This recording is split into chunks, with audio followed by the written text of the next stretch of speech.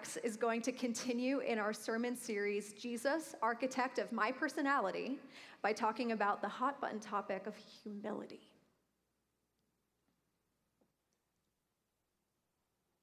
What would you say is the most dangerous sin of all? What sin is there that leads to more self-deception, more bad behavior than any other? How would you answer that? You know, I think you could make a pretty good case that the most devastating sin of all is pride. Throughout the centuries, the best theologians in Christianity have always said that pride is at the root of all other sins. And someone has talked about 4 major different categories of pride. As I walk through these, I want you to think with me about how pride can rear its ugly head in our lives. The first major kind of pride is race pride. Some people look down on other races. They feel superior because they're white or black or Asian or Latino or Jewish or Gentile. And they think that their particular ethnicity is superior to all the others. Now, I believe that we've made a lot of progress in this area in our country over the last 70 years, but my, we have so much further to go.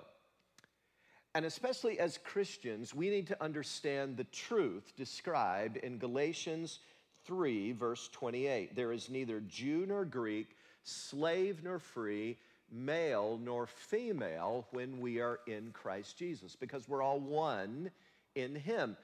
One of the goals that Jesus came to accomplish is to begin to break down those walls of partition that separate us, thinking that our ethnicity is better, our race is better, our gender is superior. No, we're all one. The ground is level at the foot of the cross. Second, not only race pride, but then there is face pride. Face pride. Some people look down on others' appearance. They feel superior to those who may be overweight or who dress poorly. An older person dressed in classic clothes may look down on a younger person who wears earrings and baggy jeans, or over a young woman who has nose rings and some of the latest fashion. Or teenagers may ridicule older people who are dressed in classic suit and tie.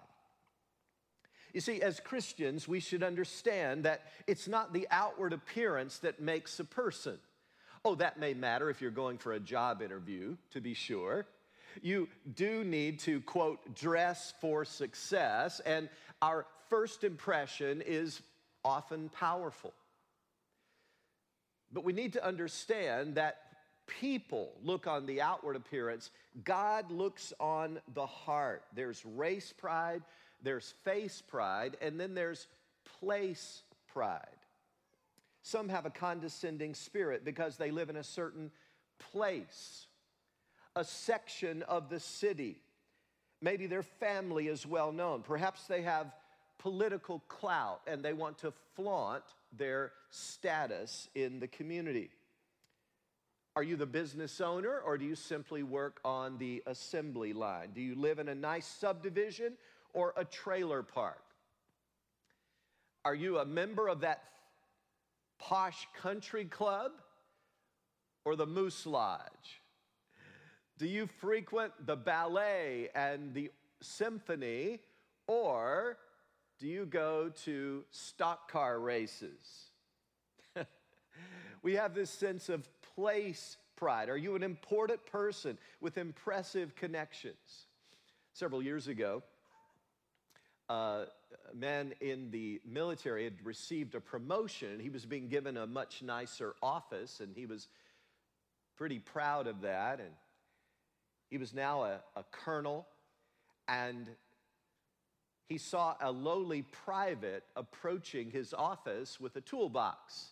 And so, wanting to seem really important in his new role, he quickly picked up the telephone that he saw sitting on his desk, and he said, "Oh, yes, General Schwarzkopf.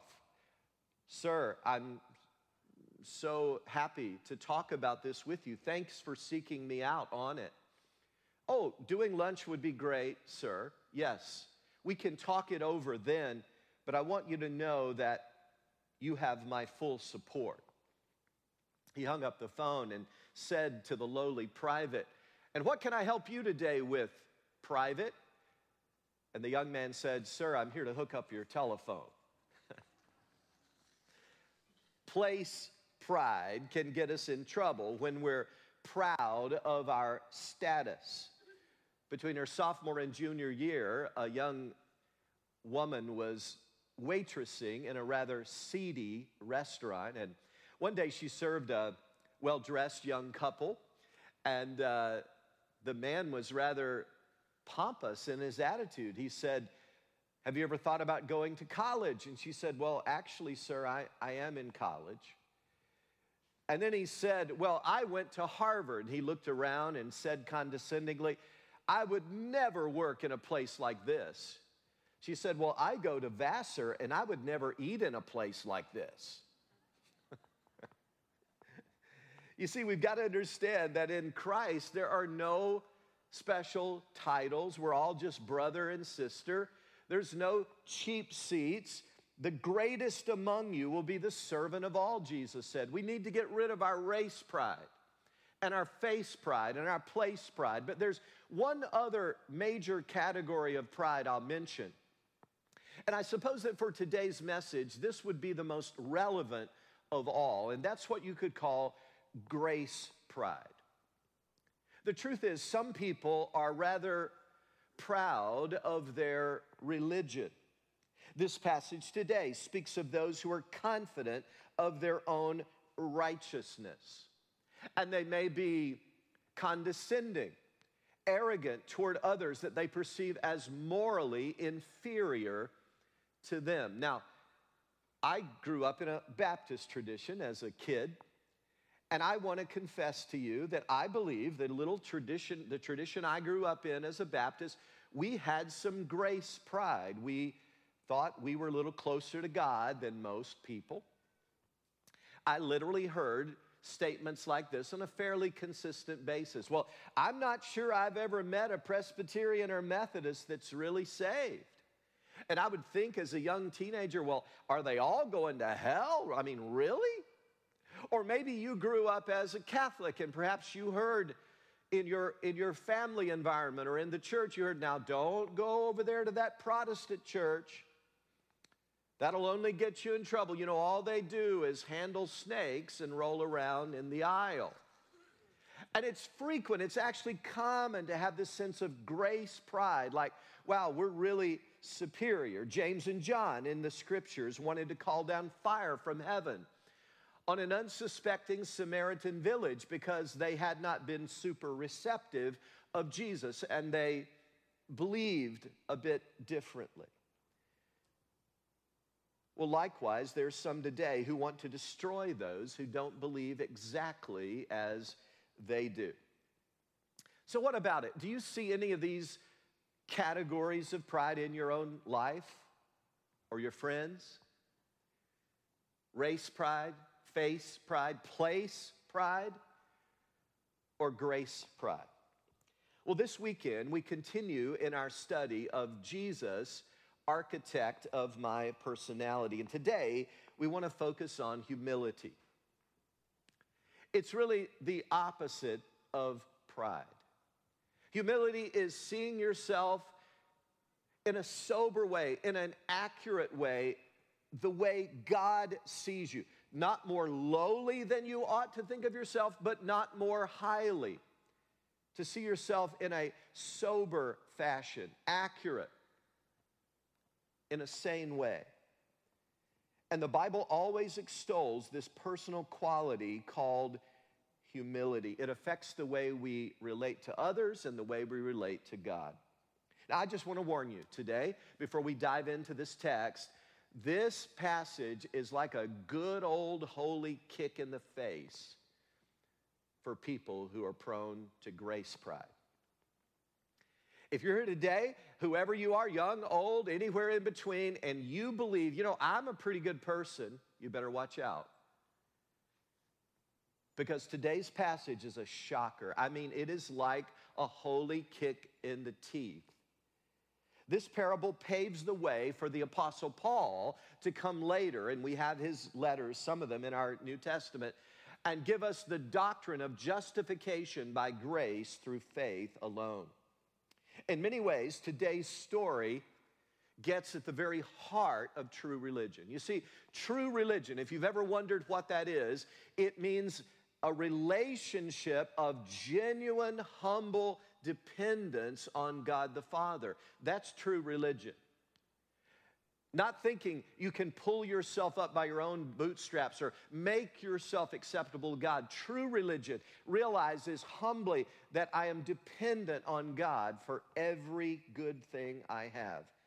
It's not based on what we can do for him, but solely on what he's done for us. So let's dive into this story, unpack it, and then see what conclusions we can draw. Luke 18, beginning in verse 9.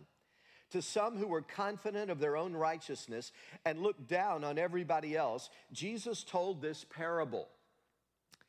2 men went up to the temple to pray, one a Pharisee and the other a tax collector. Now let's pause there. The Pharisees were extremely religious people. They were the best of the best. If being religious has virtue, they were the most virtuous of all. But the truth is, they were religious bigots. They were filled with pride. They separated themselves from others that they thought inferior. They meticulously kept the law. And one of their ceremonies was they would ceremonially wash themselves before they ate. Take water, pour it over their fingertips, let it run down their forearms to their elbows and drip off.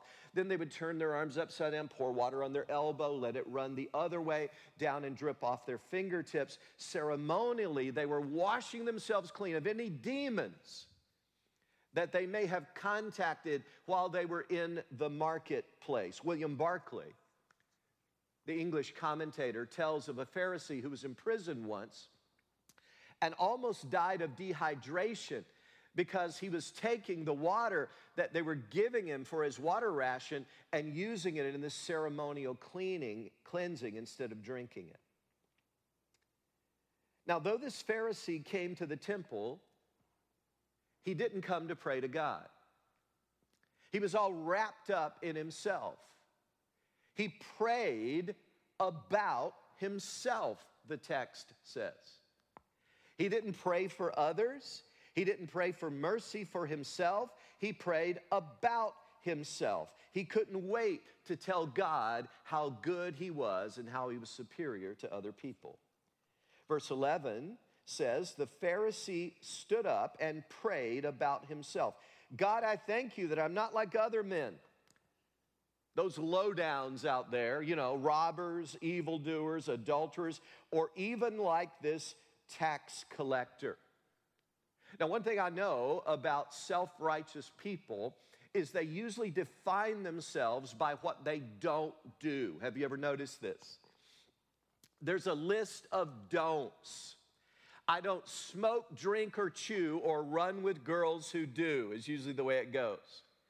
And whatever's on their list, I don't go to R-rated movies, I don't wear shorts, I don't cut my hair this way, I don't do this, I don't do that. And because I don't do these things, the thought is I'm morally superior to those who do. Verse 12, he goes on, I fast twice a week and give a tenth of all I get.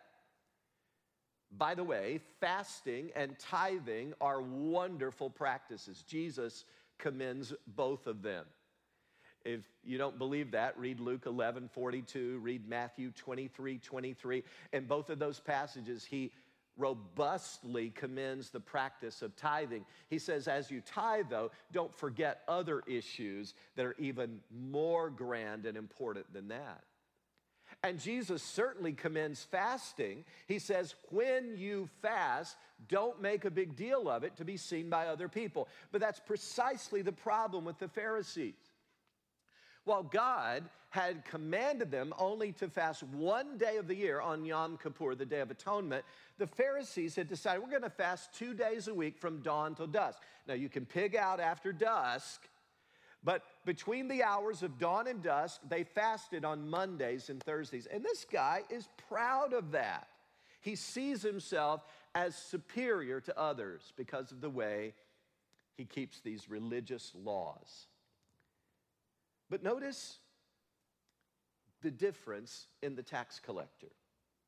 Verse 13. But the tax collector stood at a distance. Now, what that means is he didn't even feel himself worthy to approach the altar area, the central area of the temple, which was thought as a more holy place. He didn't feel himself worthy, so he stood at a distance, believing, I don't even deserve to be able to approach that. He would not even look up to heaven, but beat his breast. That's a sign of anguish over his own brokenness and sinfulness, beating his breast. That's what that means. And he said, God, have mercy on me, a sinner. Now think for a moment about the contrast between these two people. What a different attitude. The Pharisee was proud, the tax collector humble. And their prayer was very different. The Pharisee said, God, I'm so good. The tax collector said, God, be merciful to me, a sinner. In fact, in the Greek text, it's even more explicit. It has what's called a definite article. It technically can be translated, be merciful to me, the sinner. He's kind of implying, I'm the worst of all. I don't deserve to be here. And indeed, as you've probably heard over and over again, if you've listened to many sermons on this, tax collectors in that culture were known to be crooked. The system was stacked that way.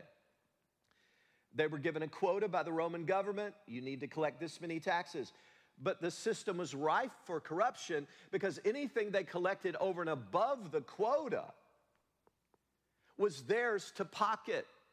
That's why Tacitus, the ancient historian, once commented that he saw a monument to an honest tax collector. That's how rare honest ones were. They actually gave a monument to this guy who happened to be honest. Their attitude and prayers were so different, but also their response from God was very different. Verse 14.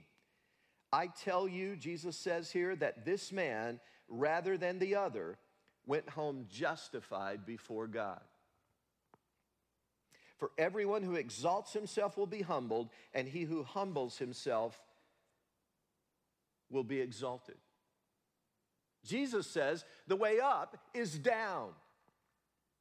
He says the first step in really coming to God is to be poor in spirit, to be needy and know it, to say, God, I am not good. I am a sinner. I need your forgiveness. Have you ever done that? Have you ever in your life came to that point of realization? You see, here's why I'm so concerned. Because if you're a super religious person, maybe you've kind of been around the church all your life pretty much, you're the one I fear for the most. And I'm saying that with compassion. Because you see, we think ourselves pretty good people when we've been around the church. But unwittingly, we're more like this Pharisee than we realize. Listen to these words from the Apostle Paul in 1 Corinthians chapter 4. He says, now, brothers and sisters, I've applied these things to myself and Apollos for your benefit. And these things he's talking about is the fact that we need to be good stewards of whatever God's given us, because he's going to judge even our motives. That's the context of this. That's what's come just before this, that one day God is going to judge our very motives. So we all need to be very diligent in the way we steward our lives. I've applied these things to myself and Apollos for your benefit, so that you may learn from us the meaning of the saying, do not go beyond what is written. Then you will not take pride in one man over against another. And then listen to these amazing words, verse 7. For who makes you different from anyone else? What do you have that you did not receive? Now, these are rhetorical questions he's asking, but the implied response is nothing. In other words, Paul is giving this question that has an obvious answer. No, everything I have is obviously from God, because he's the giver of all good gifts. And if you did receive it, why do you boast as though you did not? What a powerful question. I love the true story that's told of the Duke of Wellington and his entourage, who visited a small country Anglican church one Communion Sunday. And these humble country people were so happy to have the Duke of Wellington, this dignitary, and all of his special entourage. And he sat through the worship service and participated. And when it came time for communion, they had the practice of getting up and walking forward, and row by row, they would come as a row, and they would kneel at the communion table to receive communion. And so when it came their turn, the Duke of Wellington and his entourage arose and went and knelt at the communion table. But to the embarrassment of the pastor and the people, about that time, the door burst open, and in staggered the town drunk. He stumbled his way down the aisle and knelt right beside the Duke of Wellington. But an alert usher tapped him on the shoulder and said, "You can't be here. Don't you know who that is? You've got to leave. This is the Duke of Wellington." But before he responded, the Duke said, "Sir, stay where you are, please. There are no dukes here." And when we come together, brothers and sisters, we need to understand there are no dukes and duchesses. There are no high and mighty. There's only one worthy of our praise, worship, and devotion, and that is Jesus Christ. That's why Scripture encourages us, live in harmony with one another. Do not be proud, but be willing to associate with people of low position. Do not be conceited. What a powerful message.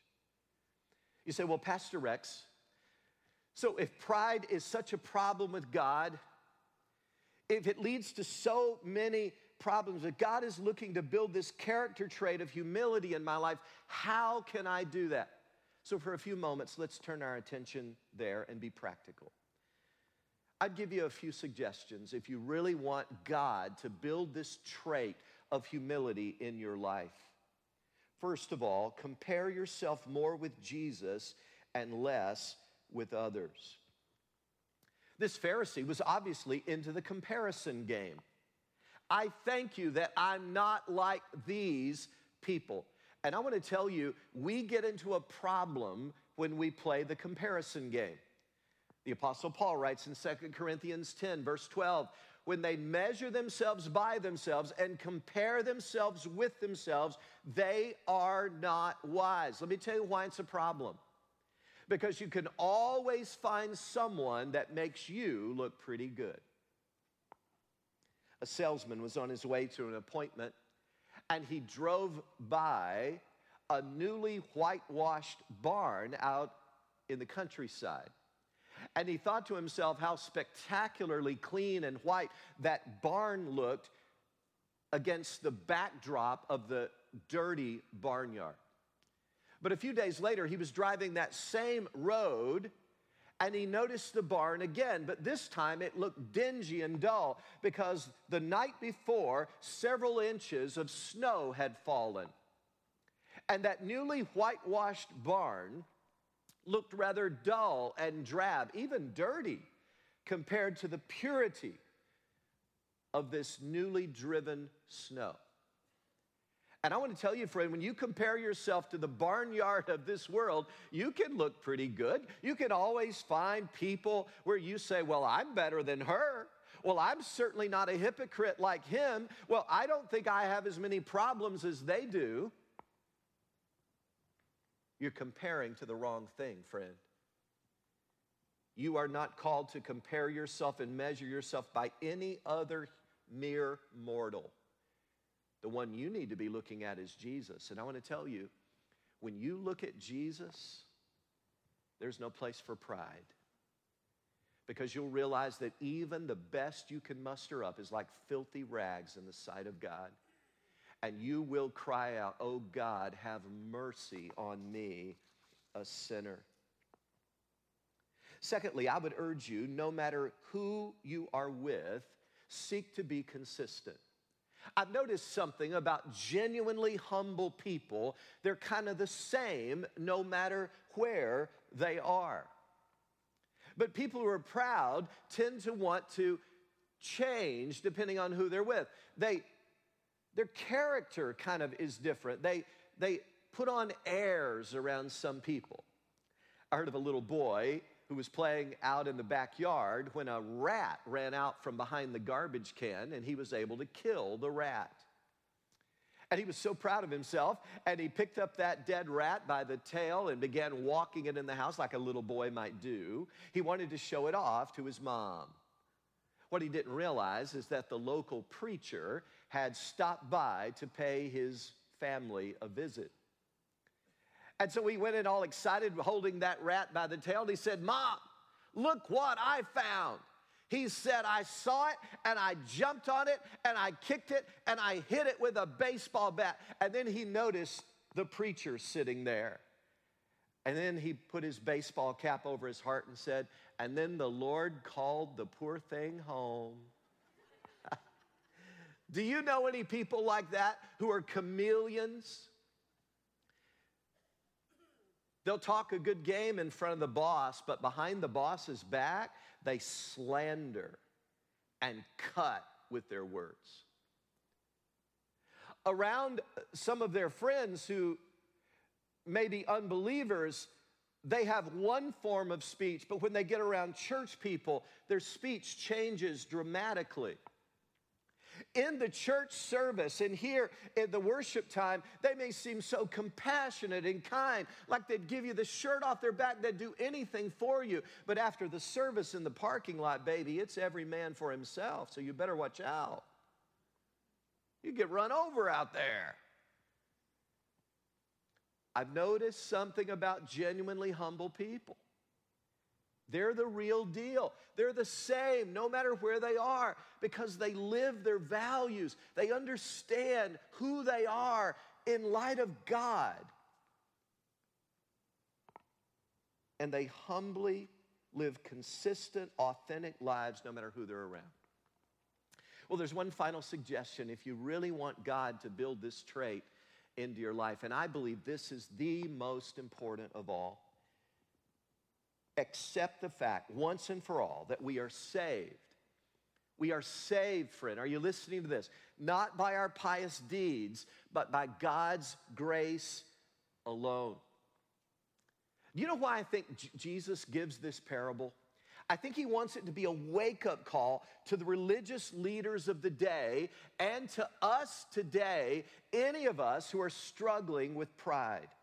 And notice, in this story, he picks the two most opposite extremes you could possibly pick.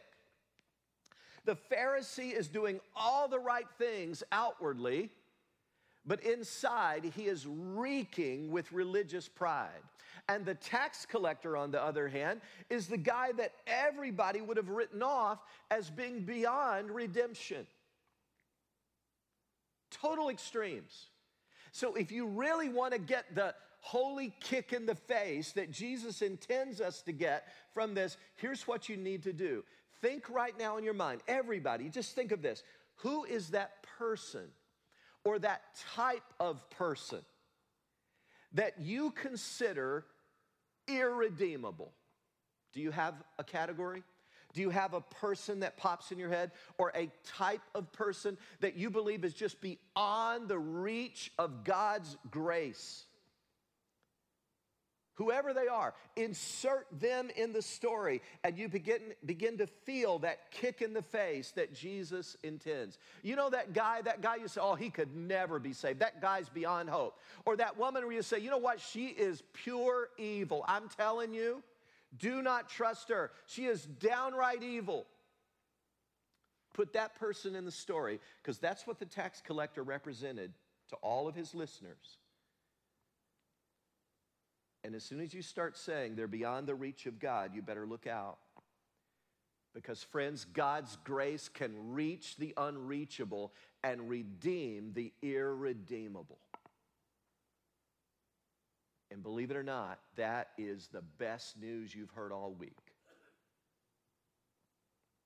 The very person who is so broken and wrecked by sin that we go, there's no way. That's the one that Jesus is going to choose to show us the pathway to justification before God. So let me share this closing word, and I want to be very, very personal now. Are you a good person? Do you believe, you know what, I'm really, really a good person?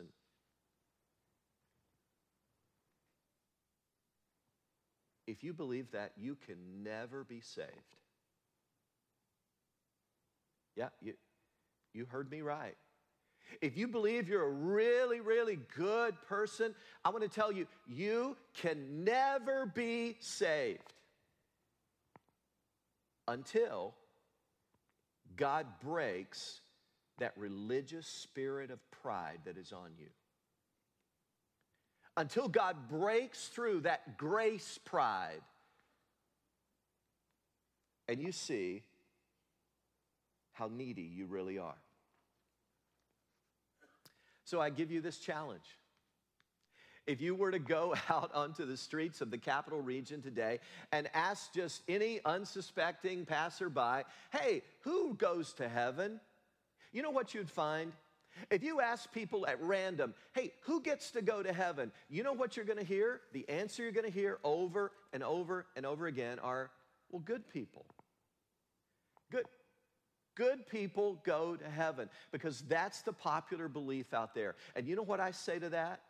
Baloney. Good people don't go to heaven. Forgiven people go to heaven. And that's what this parable of Jesus teaches us. Good people don't go to heaven. Good people don't get justified before God. Forgiven people go to heaven. Now, it just so happens that some of them happen to be pretty good. But they're not going to heaven because they're good. They're going to heaven because they're forgiven. And why are they forgiven? Because God brought them to a place one day in their life where they finally humbly admitted, Lord, be merciful to me, a sinner. And God was merciful, and he forgave them all of their sins. Is that you? And if it's not, may this be the day that you realize, God, I am a sinner. I need your mercy and forgiveness. May we pray. Father, I thank you for the power of Jesus' words. This parable shocks us. It goes against our instincts. Father, I pray for that person today who has a spirit of pride about their religion. They think they actually are worthy of your forgiveness. They think they're a really good person, and they deserve to go to heaven. Oh, God, would you break through today? And would you show them how needy they really are? May this be a moment when they cry out to you and say, "Oh Lord, be merciful to me, a sinner." In Jesus' name, amen. Amen. At this time, I'll invite the ushers forward to collect our tithes and offerings. I love that last point that Pastor Rex